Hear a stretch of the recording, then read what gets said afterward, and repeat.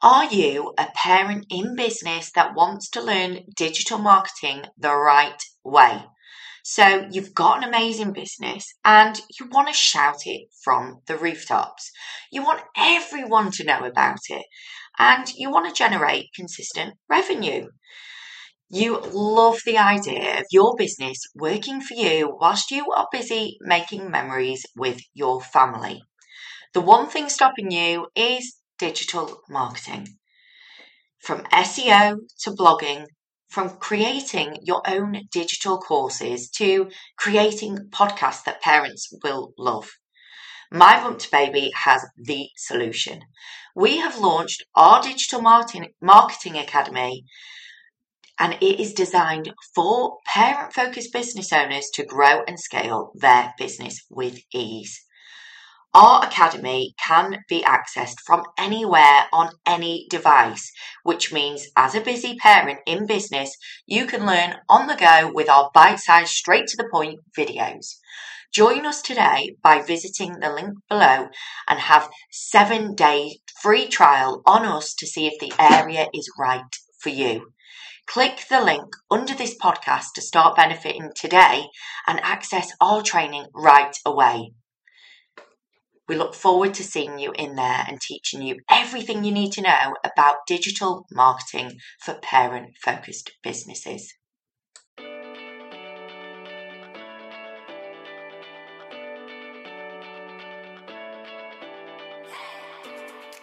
Hello and welcome to My Bump to Baby Expert Podcast, where we bring experts from all over the UK to answer your questions on everything pregnancy to preschool. Today I am speaking to play therapist Jenny Reid from the Apple Tree Centre, and she is going to be talking to us all about child-led play. I hope you enjoy it.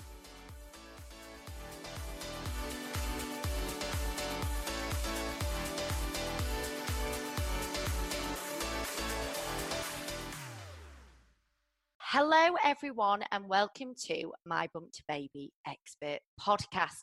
Today we have the lovely Jenny Reid, play therapist at Apple Tree Centre in Sheffield, and she is going to be talking all about child-led play. So hi Jenny. Hi Carla. It's lovely to have you on here today. Thank you. So we're going to be talking a bit around child-led play today. So can you tell me when can you start child-led play with your children? Yeah, I thought that was a really interesting question. I mean, basically from day one, as soon as the child has enough motor skills to initiate any kind of interaction. So for example, if you think about a baby who's a couple of weeks old and they start sticking their tongue out, the parent can mimic that, can imitate that, and the child will stick their tongue out back, and that's the beginning of child-led play. I suppose thinking about when children are playing more actively and deliberately probably starts between about 6 months and a year. When children can hold toys and can give you toys and take them back, or throw things on the floor and wait for you to give them back to them. Oh wow, so it starts quite young. That's really interesting. That's really young, yeah. Because when we say child-led play, I actually think, oh, toddler, child, but that's fantastic. Yeah. Yeah, I think the thing is that for children, there's not really a distinction for young children between play and everything else. So everything a baby does is playful. Everything a baby does is creative and learning. And you can't separate, if that makes sense. That does make a lot of sense, actually. Yes. So what are the benefits then of child-led play? This is the one that I could talk about for hours. So in terms of thinking about that really early play, the main benefit is about attachment, building relationships, building communication, building connection, the attunement between parent and child. I don't know if you've watched people with a parent with a very young baby, and their faces reflect each other, their movements reflect each other, and if the child smiles, the mum smiles, or dad smiles and the baby smiles back, and that's all building a really secure attachment. And as the child gets older, play is, as I said, it's an intrinsic part of their life. So it's the way that they learn about the world. And the more we play with children, the more they learn to play by themselves and to solve problems for themselves, to understand the world that's going on around them. If you think about that toddler play, as you were talking about, so you might take a child shopping, and then when you come back, they want to play shops, and they'll put things in a basket and pass them to you. And that's all about the child learning and developing and their understanding of how the world works and what sort of rituals and routines we go through in our daily lives. And, you know, as children get older, then they can incorporate much more complex things. So I remember when my little girl started school, bless her, she was only tiny, and she came home and made all her toys sit in a row, and she made them answer a question one by one and told them off if they talked at the wrong time. And I thought, this is something, you know, it's really useful for her learning, but she's also processing something quite difficult emotionally about this really strange situation where the teacher tells you all what to do and you have to be quiet. She'd never been in that kind of situation before. So, you know, as children get older, play is an invaluable way of them understanding the emotional quality of the world around them and the relationships that they have with other people, and trying things out and practicing different interactions and different stories to see where they'll go. Yeah, that's really interesting. Yeah, of course. I mean, when you say it, you know, it does start so young, doesn't it?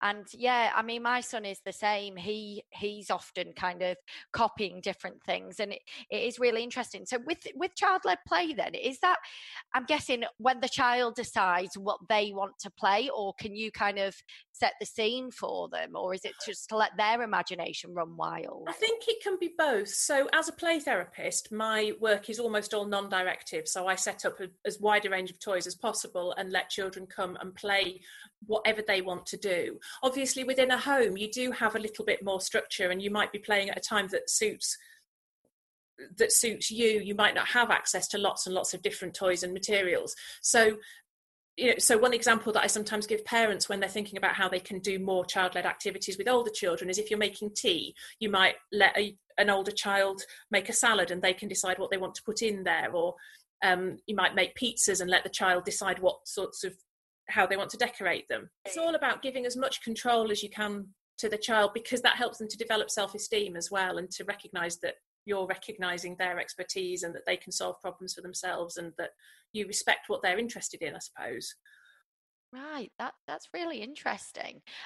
So how, as a parent, can we encourage child-led play? Because I know, especially at the moment, it's so easy to give children TV, electronics as parents. I mean, God, I, for one, I know I do probably do it a bit too much. But how can we encourage that child-led play then with children? Yeah, I mean, I think there's a few things. One is that children do spontaneously play. Most children will play and will initiate play spontaneously if we don't get in their way. So I think you're right that there's a big temptation to put children in front of screens, and I don't think there's a parent who doesn't do that. You know, and there is some, that's useful as well. That has its place. Children need their downtime and they need that input from somebody who isn't a parent. And the other thing is that I think a lot of parents feel under pressure to create activities, particularly at the moment when children mostly are not in school. And there's that huge pressure to do educational things and to paint rainbows and bake biscuits and do maths. Mm-hmm. And actually, a lot of the time, children don't need us to structure their time that heavily. If we get out of their way, they will, you know, go and run out in the rain and find a stick and make a tent or a den or an army or a dance or something out of that.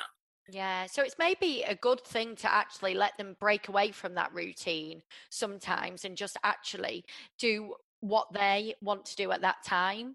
Yeah, and it's about following their lead. So, you know, you might be doing something with a child that feels very constructive and structured, like a board game or a piece of art, and then they do something that's not quite what you expect. And if you're attuned to the idea of child-led play, you can just kind of follow that lead and see where it takes you. It doesn't have to be something that you set up as a separate activity.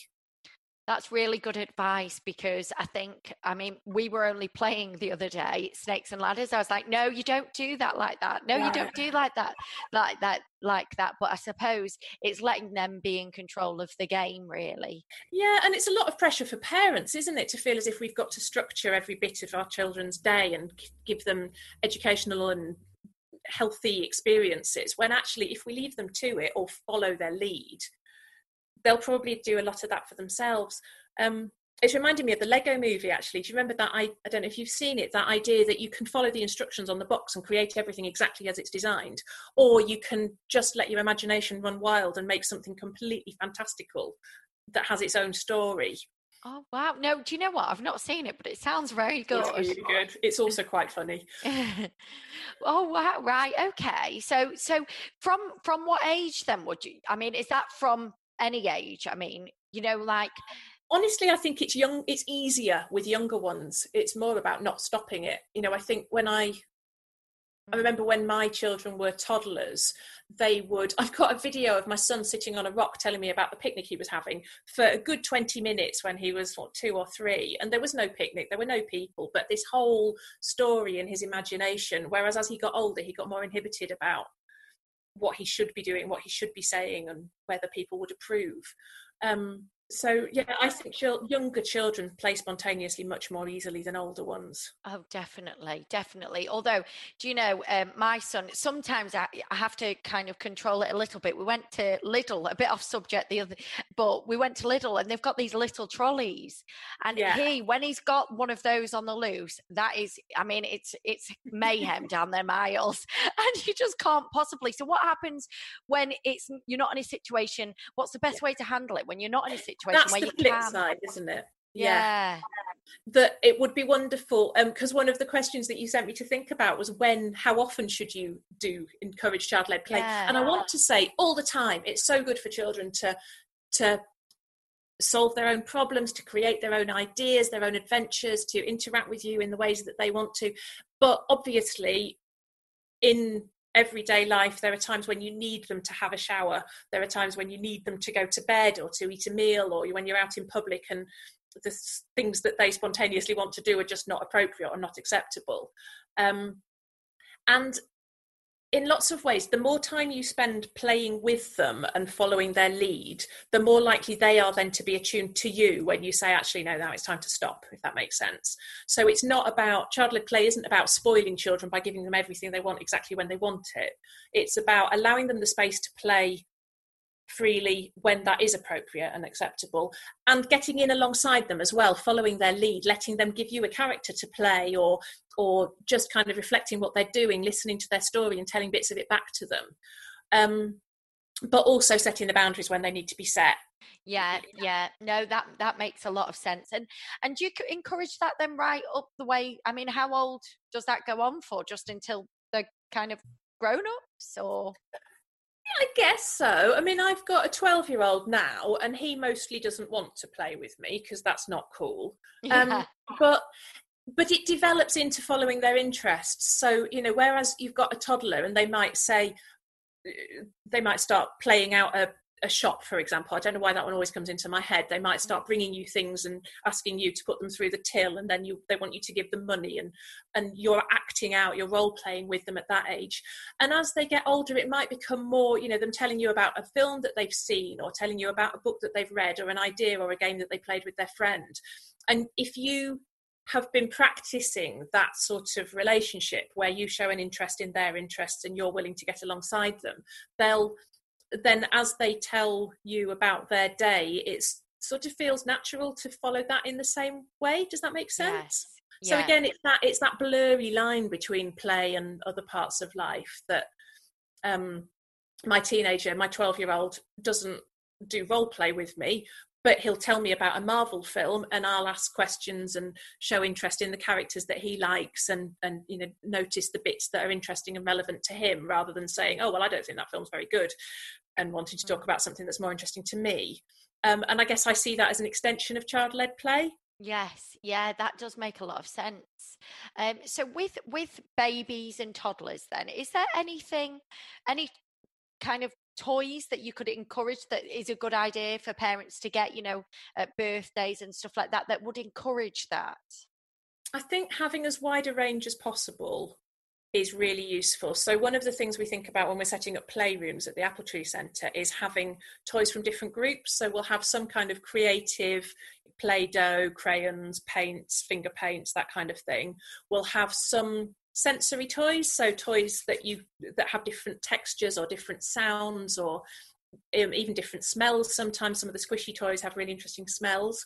that children can experiment with, and then toys that encourage different kinds of role play. So we'll have, the baby dolls and the bottles and the nurturing toys, and we'll have the everyday, the shop things and the school things and the things that represent those kind of everyday situations.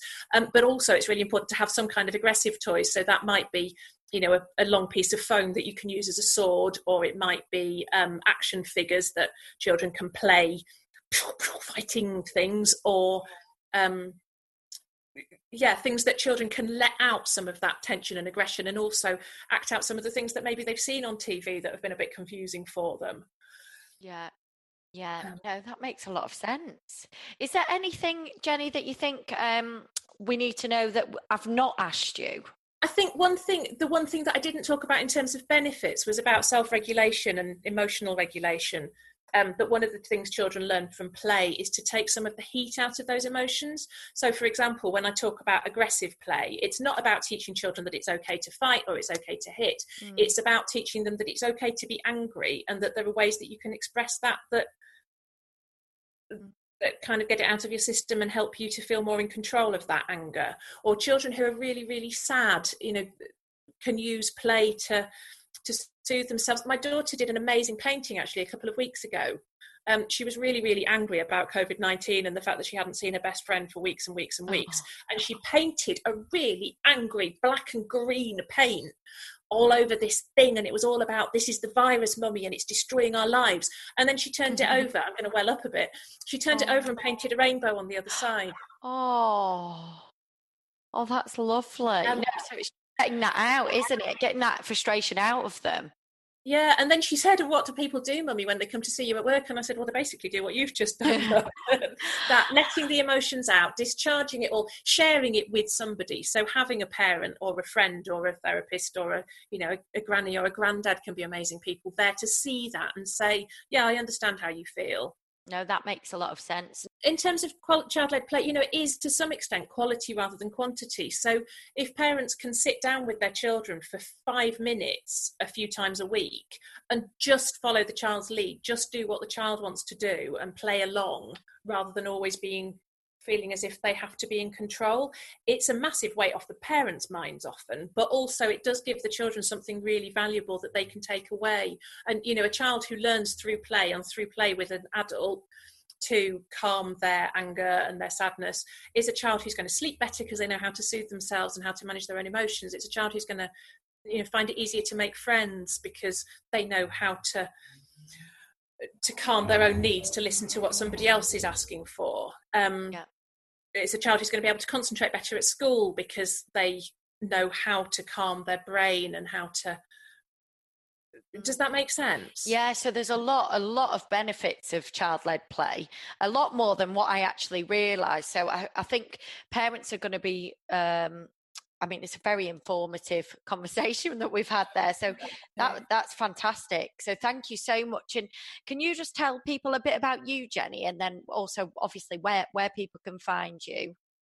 Yeah, so I'm a play therapist. I work at the Apple Tree Centre in Sheffield. So we offer counselling and creative therapies for young people aged between, our website says 4 to 25, but we've worked with younger children, and with very young children we would work to support the parents.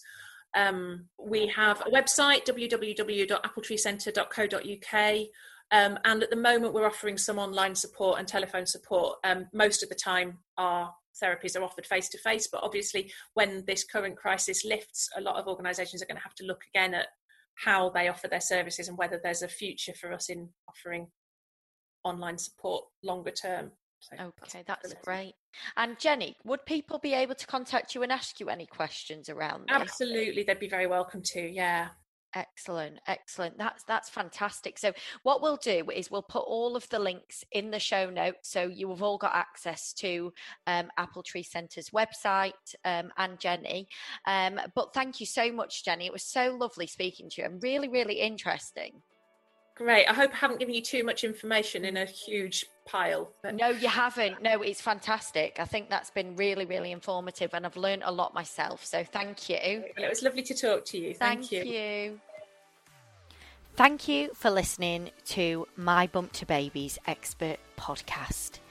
If you would like to find help and support from experts in your local area, head over to www.mybump2baby.com and you will also be able to find local pregnancy to preschool groups, classes, businesses and services in your local area.